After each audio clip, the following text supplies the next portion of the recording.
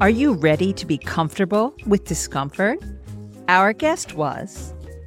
Now, after nearly 25 years in the Guinness and beer space, he's making a name for himself in the spirit world. I'm Susan Schwartz, your drinking companion, and this is Lush Life Podcast. Every week, we are inspired to live life one cocktail at a time. Jason Kidd, founder of Outcast brands, spent most of his career trotting around the globe working with beer. Now he's home in Ireland making Blood Monkey Gin and Two Shores Rum. Both proof that in Jason's words, quote, interesting drinks are always on the margins of the category that we work in. Find out why his two liquids are not only breaking the mold, but Irish through and through. But before we begin, you can always watch Lush Life on YouTube, where you'll find a video of this episode, plus all the other Lush Life episodes, as well as a whole lot more. Just head to youtube.com/@LushLifeManual. That's youtube.com/@LushLifeManual. Now, let's join Jason. So it's great to have you on the show today. So thank you for being here. Thanks for having me. Absolutely. So I always love to hear how people got where they did. So why don't we start at the beginning? Where did you grow up and how did you get into the drinks business? Yeah, I grew up in Kent in southeast England. I lived most of my formative years there. I am one of three, so I have a brother and sister who are twins. They're in a completely different industry to myself. So one is a teacher and one is a nurse. So I'm not sure how I ended up in drinks. But after university, I applied for the European Orientation Programme, which is run by Enterprise Ireland. And as part of that, I was very fortunate to get a role working for Diageo. It was then Guinness Germany, based in Dusseldorf, and then moved to Frankfurt. So I cut my teeth in the industry working on Guinness and Kilkenny brands in Germany. And were you a Guinness drinker then? Of course. And now that I live in Ireland, it's pretty much the only thing I drink when I go out. Now, as well as Guinness, before that, did you drink beer at university, or what kind of things were you drinking? Yeah, I think university is a great playground where you can pretty much try any drinks, any food. I finished university in the late 1990s and, it was probably just at the advent of craft beer. It was the advent of new spirits, ready to drinks, the likes of Wickeds and Bacardi Breezers. I usually steered away from those. I've always been a passionate consumer of beer. That's led me to another venture that I have, which is we launched a craft beer brewery in London around 8 or 9 years ago on the Bermondsey Beer Mile. So I've always had an interest in that. And then I pivoted into spirits in the last few years. But I think my love of alcohol, or the industry at least, definitely came from my first two roles. One was in Germany with Diageo, and the second one was in Heineken in Ireland. So two big traditional beer drinking countries, a lot of heritage, a lot of provenance stories to be told within the beer category for both of those countries as well. And while I now work in spirits, my kind of go-to drink at the end of a long week would always be a beer. Now, back to Guinness in Germany. Yeah. Was the German market big for Guinness? Yeah, it's actually one of the largest markets for Guinness, mainly due to the Irish pub infrastructure that Germany have. So when I worked there in the early 2000s, I think there was around 600 to 700 Irish pubs. You could go into pretty much any little town or village and there would always be an Irische Kneipe, which is German for Irish pub. And they would serve, obviously Guinness, Kilkenny, Smithwick's, there was Cashel cider at the time as well. But yeah, it is still quite a large market for Irish expats. There's a huge amount of Irish and also English people that live in Germany. I think it's just down to the fact that there's a similar culture between the two. And what did you learn in that first role that made you want to continue or that you brought to your next role at Heineken? Sure. I found, first of all, that the industry is hugely collaborative versus, say, perhaps other more service-based industries that can be a little bit more competitive. I mean, obviously, there is healthy competition in the industry that we work in, particularly when you get to the very large players. But Diageo in Germany was still a relatively small player versus some of the larger local beer manufacturers and spirits manufacturers. So I think that's the one big thing that I've taken out of my career of nearly 25 years in the alcoholic drink space, is that it's very collaborative. There's a lot of written and unwritten partnerships that people forge with each other. It's a category that people like to talk about. It's a category that a lot of people engage in, be it on a monthly or a weekly basis. And everyone has an opinion on alcohol, what they like and what they don't like, who's doing well, who's not doing particularly well, what drinks they're drinking and what they can make for friends at home, etc. So I think overall, I've just found it to be hugely collaborative. And some of the friendships that I built in my first weeks in Diageo, I met up with 3 or 4 of those people this past weekend, and it was our first reunion in around 20 years. So it's nice to have that golden thread through our career. Yes. No, I always say that. It's so funny because I hear you saying back to me what I usually say, which is there is competition, but it's always healthy competition. For sure. And I think that, usually when you're drinking spirits, you're having a good time. So that, as a consumer, that lends itself to wanting to talk about it and that permeating through the whole business. Absolutely. Yeah, I think you're right, Susan. I mean, there are a number of people in the industry that say that we work in the entertainment industry. I personally wouldn't take it that far myself, but, because obviously we need to ensure that people are hopefully enjoying our brands responsibly. But at the end of the day, people tend to kick back with a long drink or a beer or a glass of wine, and you're usually in a slightly more low tempo frame of mind. So, part of our job is to make sure that we're delivering on an occasion experience that people are expecting from the brands that they drink, but also as well, I'm sure we'll talk about this a little bit later as well, the categories that we're now working in, gin and rum, they're becoming ever more popular with consumers that are looking to explore beyond, say the spirits of 5 or 10 years ago. If you look at how craft beer has exploded just in terms of the types of beers and types of ales and types of stouts you can actually get under that umbrella of craft beer. And I think craft spirits is only just really beginning. I mean, we've obviously had the advent of large craft positioned or craft style brands that have come out of the larger players globally. But we look at Ireland, 15 years ago, there's only 10 or 15 distilleries. There's now close to 50. So there are a lot of people entering this market. There are a lot of people bringing new thought into this market as well. And very lucky that I live in Ireland, which is famed for, some really premium drinks, both spirits and beers. Absolutely. Now, what led you from Heineken to where you are now? Was that the last place you worked before you decided to go on your own? There was a stepping stone in between, which was a 3-year position with Foster's in Australia. So that was a personal move that my wife and I chose to do. And we happened to find ourselves in very similar roles that we were in Ireland, down in Australia. Again, just being exposed to different markets, different consumer insights, different tastes, different occasions within, Australasia was super exciting. So it was after 10 years of having worked for Diageo, Heineken and Australia in 3 different markets in mainly marketing roles that I decided to then actually make a move into advertising. So I worked for a number of large advertising agencies and small advertising agencies in London. And it was at that point I started to take some of the things that I'd learned from my days in those blue chip companies into the more entrepreneurial space. So as I mentioned, my first venture was into a craft beer brewery. So myself and a number of others from Foster's and a couple of really interesting and intriguing young craft brewers at the time in London, we launched the Ansbach and Hobday Brewery, which is now, it's on the Bermondsey Beer Mile, just down from the Shard in London. We also have a production and brewery facility down in Croydon, and we have a number of venues in London.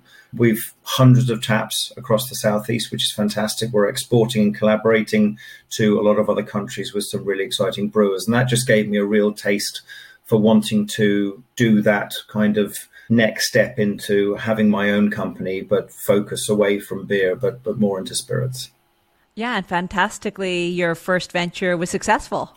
Well, we're still going strong. I think it's around 7 or 8 years now. It's run by Paul Ansbach and Jack Hobday. The brewery is obviously named after those 2 guys. Highly innovative, don't take no for an answer, really try and push the boundaries in terms of beer exploration and flavor. And I think I've learned a lot from the process that those guys went through and kind of watched from the side in terms of, what worked, what didn't work. But I think my key kind of takeout from my time there was from an entrepreneurial perspective, you have to be comfortable with discomfort, if that kind of makes sense. If you're following a path that others have forged for you, it might not be as exciting. It might not be as collaborative as where we feel that we have got to with our two new brands. But yeah, we try and make things a little bit more difficult for ourselves than we probably should do. But I always say that I find that the interesting parts or the interesting drinks are always on the margins of the category that we work in. So I think just the world of gin and the world of rum is only now just being properly explored.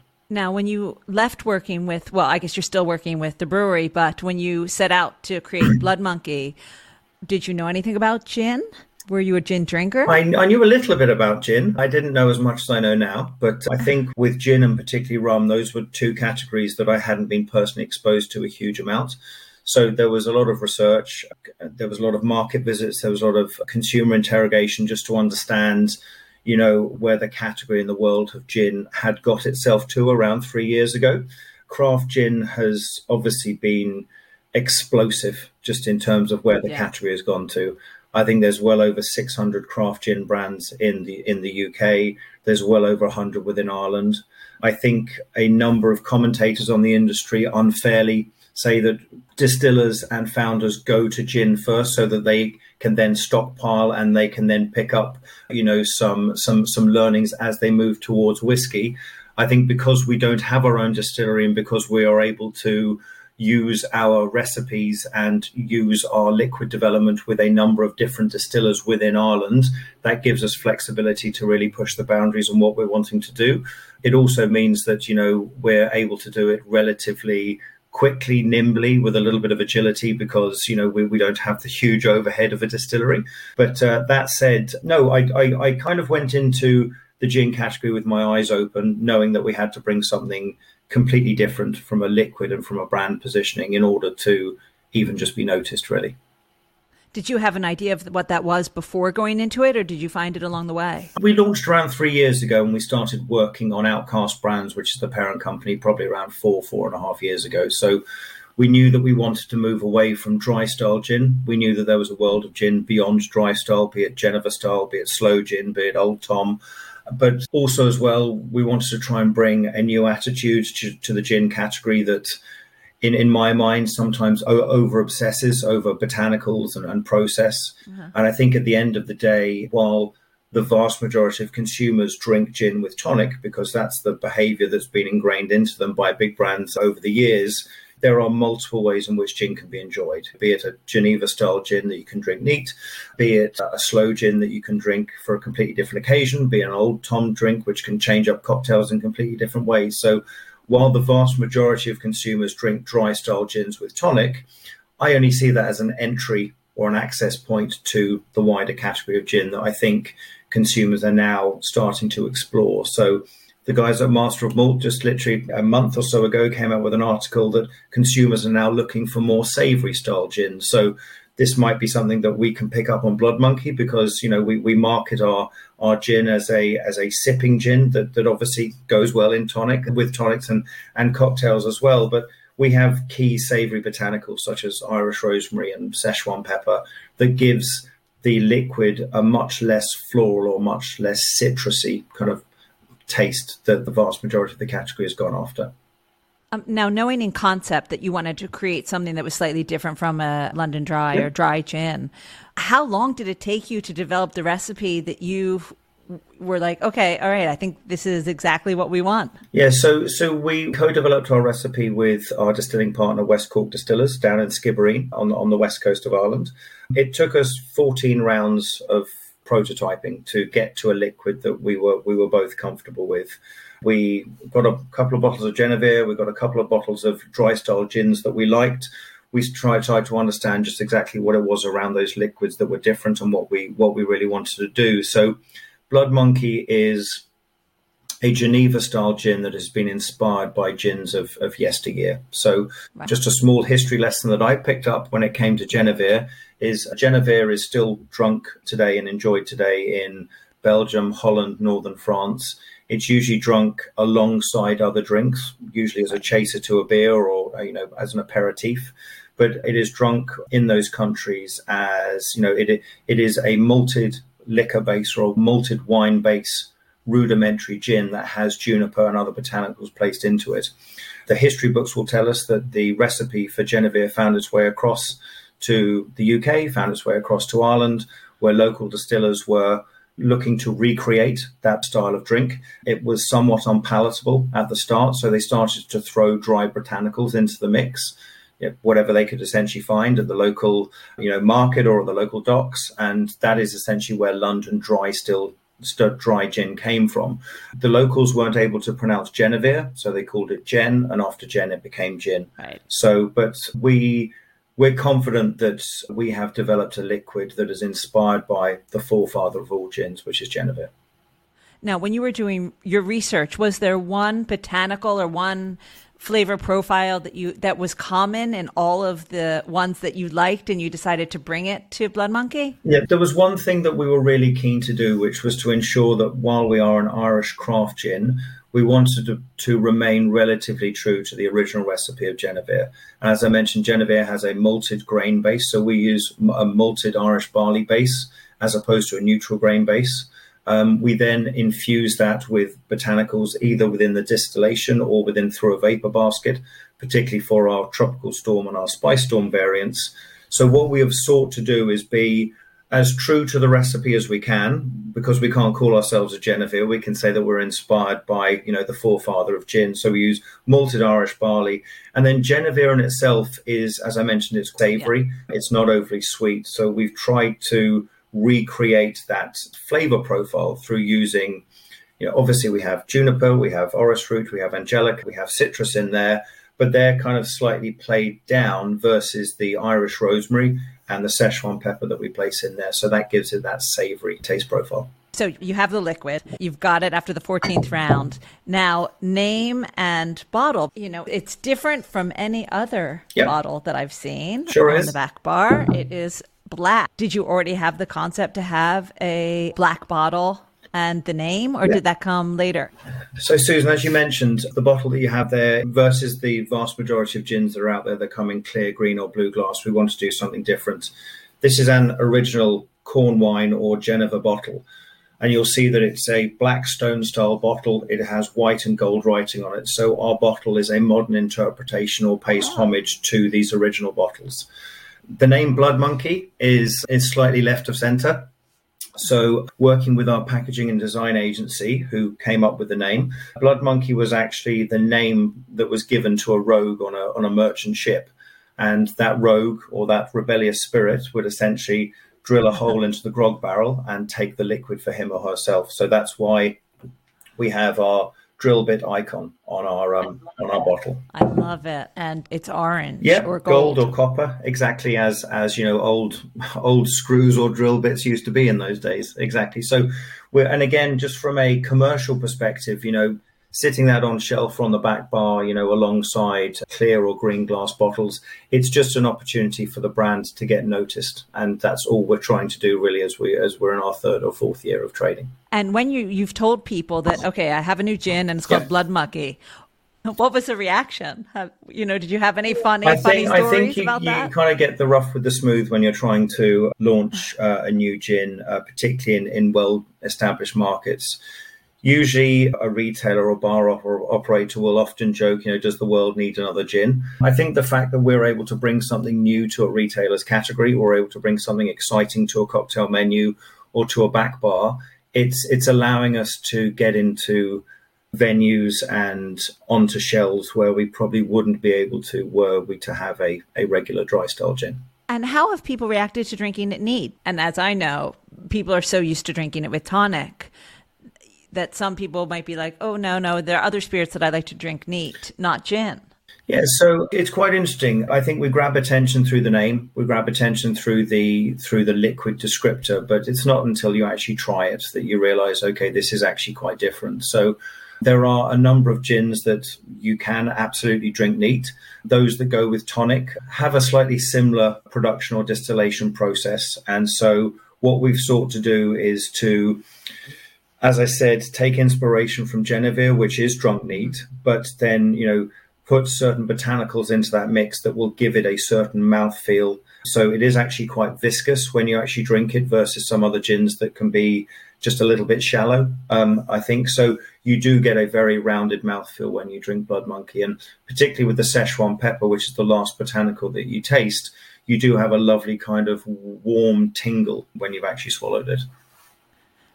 Now, you said that you have the original, Yep. and you have some other expressions. That's right. And I was wondering how those came about. Yeah, so we essentially, again, did a little bit of research into just exactly what's going on within the market. And, it is very commonplace now for retailers or bar operators to have winter drinks menus or summer cocktail menus. So we thought, while we can build on what we've made within Blood Monkey, we can have a seasonal winter gin and a seasonal summer gin. Our seasonal winter gin is called Spice Storm. It is quadruple distilled, and finishing botanicals are charred Seville orange and cardamom pods. So it's a lovely warming, yet also there is a good bit of citrus in that because of the charred Seville orange that we have within that. And then Tropical Storm is due to be launched in a few weeks' time. Tropical Storm is a mango and lime leaf gin. So we are fairly confident that we're the only or first mango gin to come out of Ireland, because Ireland's not famed for mangoes. But again, if you look at some of the trend reports around what tastes and what flavor cues are trending well globally with consumers, spice and mango are two of those. So we thought we would give both of those a go. Well, speaking of the tropics and tropical and mangoes, let's go on to your rum. Yeah, Two Shores. And Two Shores. So tell me, you're doing gin. Rum is a whole different kettle of fish, as we say. Was it something that you always wanted to do as well? I think truthfully, no. But when we looked at where the category was moving to and the increased interest in rum, it was a natural category to move into. Similar to gin, Ireland isn't famed for rum. There are only 3 or 4 rums from the island of Ireland and 2 from the Republic of Ireland, where I'm speaking to you from today. But, rum has been famed for being the next big thing for probably the last 10 or 15 years. It's since been leapfrogged by tequila and mezcal in the States. Definitely. But yes. Similar to us wanting to bring something different to the gin market in Blood Monkey, we've sought to bring our Irish interpretation of a craft rum within Two Shores. And what is that different thing that you wanted to bring? Sure. So you left me hanging there. Sorry about that. So the rum has always been, a category that consumers and retailers have had interest in, but it's always been pretty much at, let's say, the mainstream, slightly cheaper end. So, white rums. And again, similar to the research that we did on gin, the world of rum is enormous outside of the Caribbean, which a lot of people kind of is their go-to place when they think of rum. Rum is made pretty much across the globe, in and around the equator. So we essentially went out around a year and a half ago, and we reached out to between, I think it was 15 or 16 different distilleries and rum sources globally, everywhere for as far as Fiji all the way to Hawaii. And we were sent samples that we could try. And we have landed on working with a independent Panamanian distillery for 2 reasons. One, they were able to source for us sustainably sourced sugarcane rum, which is important from an environmental perspective, but also as well from a taste profile perspective. It is not as sweet or as cloying as some sweeter rums can be. Similar to our approach in looking at Blood Monkey for the gin category, nearly the vast majority of rums that people are enjoying now are made from molasses, which is a byproduct of sugarcane production. So we've chosen to take that piece out of our production process, and we're using sustainably sourced sugarcane rum. It means that it has a sweet yet not overly sweet taste profile. The Irish angle that I mentioned was we bring in rum that is 8 years old direct from the distillery in Panama.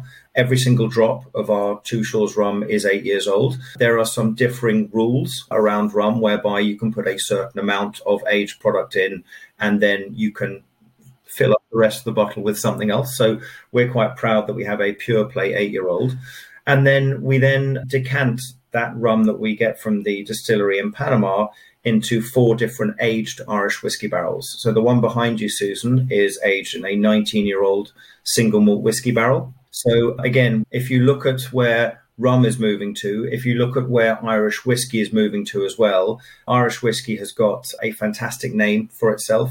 It is doing incredibly well within the wider whiskey category. So we are then finishing that rum in Ireland for up to another 12 months. So what you get is an Irish whiskey aged rum. I guess when you look at the category a bit further back, there are three pillars or the three kind of countries of origin or styles within the rum category. The history that always happened in and around the Caribbean, that there would have been French vessels there would have been Spanish vessels there, and there would have been British vessels there, because each of those countries had really strong and powerful navies around 300 or 400 years ago. So the Spanish brought their own style of rum over, the French brought their own style of rum over, as did the British. So British rum tends to come from what were typically, or potentially still are, historically linked with the United Kingdom. Ours is a Spanish style rum. So our rum is fairly robust. It's of a pretty high ABV. What we really liked about it was the fact that, A, it was sustainably sourced, but also as well, we found that Spanish style rums were able to, let's say, they were able to age better within the barrels that we've chosen. The wider category is showing that people are coming into the category at golden or spiced rum level. So we wanted to make sure that we had a premium golden rum as we go out. But we're still learning about, the whole category of rum and how it's made and the processes that distillers go through. But one of the lovely things about Two Shores is that, it's from the shores of Panama to the shores of Ireland.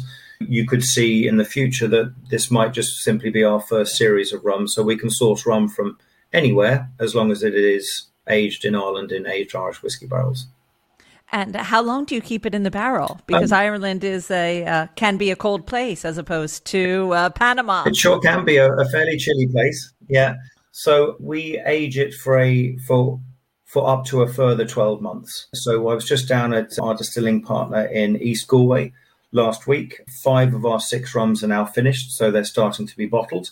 Our second batch, but there's one that's going to be finished in a vintage port barrel that's just not right yet, so we're going to give it a couple more months. But that in total will have been in the second barrel for, I think it will have been 10 or 11 months at that stage. But we test our liquids every 6 weeks to 2 months. There's an amazing distilling and production team down there. And I think just as we're building out the brand, we're building out the different styles. It's one of those ones where you can put it into a barrel and you might need 3 months, you might put it into a barrel and you might need another 12 months. And again, as you mentioned, it's all down to whereabouts in the world you're actually distilling. So Panama is a very humid place. It's got year-round fairly high temperatures, and that obviously has a huge effect on that initial aging in ex-bourbon barrels in Panama. But we were very keen to make sure that we had a genuine Irish angle on our rum. So we will always age Two Shores in Ireland in aged Irish whiskey barrels. Fantastic. I also saw that you have an Amarone cask style. That's right. This is a Amarone wine cask, which comes from a vineyard in Italy, which, again, when the barrel comes in, we place Irish whiskey into it. We take the Irish whiskey out, and then we place our rum into it. So it does have So it always has... Yeah, it will always have an Irish whiskey finish to it. Yeah, I love it. So it'll have a triple-barreled kind of finish to it. We have the Oloroso sherry, which is aged in a Oloroso sherry butt from Jerez in Spain. That's bottled at 45% ABV. And then we have a cask strength, which we age in a peated cask. So it is a lightly smoked rum. And then you said that you have a port that's coming. That's right. We have 2 limited editions coming. So they'll be launched in the summer of 2023. They will be relatively low batch, so we're trying to, again, drive intrigue and drive newsworthiness for the brand. But also as well, there are a number of high-end drinkers that are now, looking to explore within rum the same way that they would within Scotch or bourbon or Irish whiskey. So we'll have an Irish Imperial Porter finish, so an Irish black beer stout finish, and we will also have a vintage tawny port finish as well. I feel like you've just gone full circle now because you're back to beer. Well, that's true. That's true. I hadn't thought about it that way. But again, there's nothing more Irish within the alcoholic drink space than, Irish stout beer and Irish whiskey finish. So you may have a Guinness finish after all. You never know. Yeah, I'm not at liberty to say where we got those barrels from. No, we won't hold you to anything. Don't worry. Now, so that's what's happening. That's what's new. Now, are these the two shores? Did you imagine them as also sipping as well as Yeah, gin? so the same way that connoisseurs of whiskey would drink higher end whiskies, they're not going to put mixers into them, or they're not going to put them into cocktails. So we pride ourselves in that all of our liquids, be it gin or the rum or any future liquids that we make, will always be of a high enough quality and of a high enough smoothness that they can be drunk neat. So we are going for that occasion whereby you can enjoy a drink without it being diluted down with a mixer or changed up into something else with a cocktail. That said, the cocktail scene has exploded globally. Probably 10 years ago, the only place you could get a cocktail would usually be in a high-end hotel or maybe in a restaurant. There are now specialist rum bars, specialist gin bars, specialist bourbon bars, and specialist cocktail bars. So we export Blood Monkey to New York, where we're in a number of high-end cocktail bars and we're on menus there as well. And the likelihood is that Two Shores will find its way into higher-end cocktails too. But we, as I said, we pride ourselves on the fact that our liquids can be drunk neat or in long drinks or in cocktails. Well, I can't wait to open this bottle and have a sip myself this evening. Enjoy. Thank you. Now, I think we discussed everything new that's happening, but is there anything else on the horizon for you? There is something else on the horizon. It's no secret that Ireland is famed for whiskey. So I guess really through the gin and through the rum, we are growing ourselves into the market that we're operating in. We will be launching a whiskey in 2024, but it's still very much in early stages in terms of brand, name, look and feel, and liquid. So we're only just starting that journey now. So if I had something to share with you, I would, but it's still very much in development at the moment. Well, I can't wait to hear what's going to happen and try that as well. Now, I always end with some top tips for the home bartender. And I was wondering if, anyone who either had Blood Monkey or Two Shores or anything, what would you suggest for them? I'd suggest first and foremost, if you are a home mixologist, like I think most people tried to become over lockdown, is make sure that you have just even some of the kind of starting equipment. Get yourself a half-decent cocktail shaker, get yourself a stirrer, get yourself a nice mixing glass, get yourself a strainer, because then at least it'll give you the confidence to be able to make some of the slightly more adventurous cocktails that are there. I would also say as well, don't underplay what difference garnishes are able to make to a cocktail. So it's amazing how something as simple as a whiskey sour can be different depending on how you make that and what garnishes you put with it. And another one would be within those garnishes as well is, making yourself really simple syrups at home. 50% sugar, 50% water, and then, you can pretty much add whatever you want into that and just steep it in there and leave it in the fridge or on the side for a couple of weeks, and those flavors will develop. So one cocktail that was developed by a bartender in New York that's on a number of menus there is very, very simple. It's 50 CLs of Blood Monkey, 50 CLs of lemon juice. It's simple syrup and then a freshly crack of black pepper. It's got a lovely, fresh yet citrus yet savory taste to it, and you just need to serve that over ice. So within cocktails, I don't think you need to overcomplicate things. You can make some really interesting drinks with just 3 or 4 ingredients. So I'd say, give yourself a head start by getting, just some of that equipment. You don't have to get the best that's out there. You just need some of the simple things to have in and around the kitchen. And if you're lucky enough to have a home bar, a bar, and then just make drinks that you're comfortable making. You don't need to be putting them under smoke gongs or anything like that. So we can easily make very simple cocktails at home with a small number of ingredients. Those are super. Thank you so much. And last but not least, if you could be drinking anything anywhere right now, where would that be and what would you be drinking? Yeah, I've been asked this question once before and my answer will remain the same, which is it would be a pint of Harvey's Best in Kent, which is where I grew up. It was a beer that my dad used to drink. He's unfortunately no longer with us, but it's a fairly basic country ale. But as soon as I drink it, I'm transported back to, let's say, where I spent most of my time growing up. So it would have to be that. Well, it sounds good to me. So thank you so much for joining us. It's been an absolute pleasure. Thank you so much for having me. I want to thank Jason for being on the program and for sponsoring the transcription. Since summer is coming, we decided to make a fan favorite for our cocktail of the week. Our cocktail of the week is the Two Shores Golden Mojito. So easy.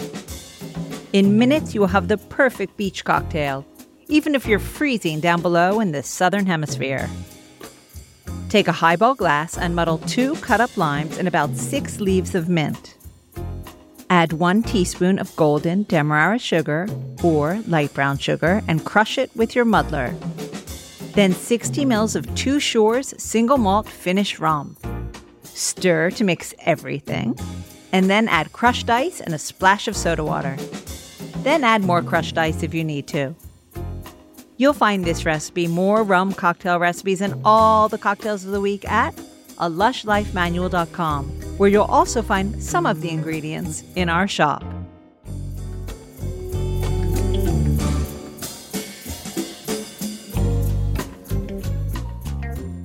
Off to the Oslo Prosecco Festival. That's Oslo, not Oslo. It's in Italy, right outside of Venice. If you live for Lush Life, then make sure you head out to the bars you love and order a drink.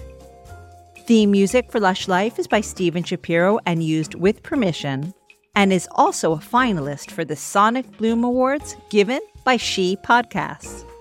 And Lush Life is always and will be forever produced by Evo Terra and Simpler Media Productions. Which leads me to say the wise words of Oscar Wilde: all things in moderation, including moderation, and always drink responsibly. On the next episode, we'll be chatting with someone who had to make his own gin. He just had to, and that was over 20 years ago. Until that time, bottoms up.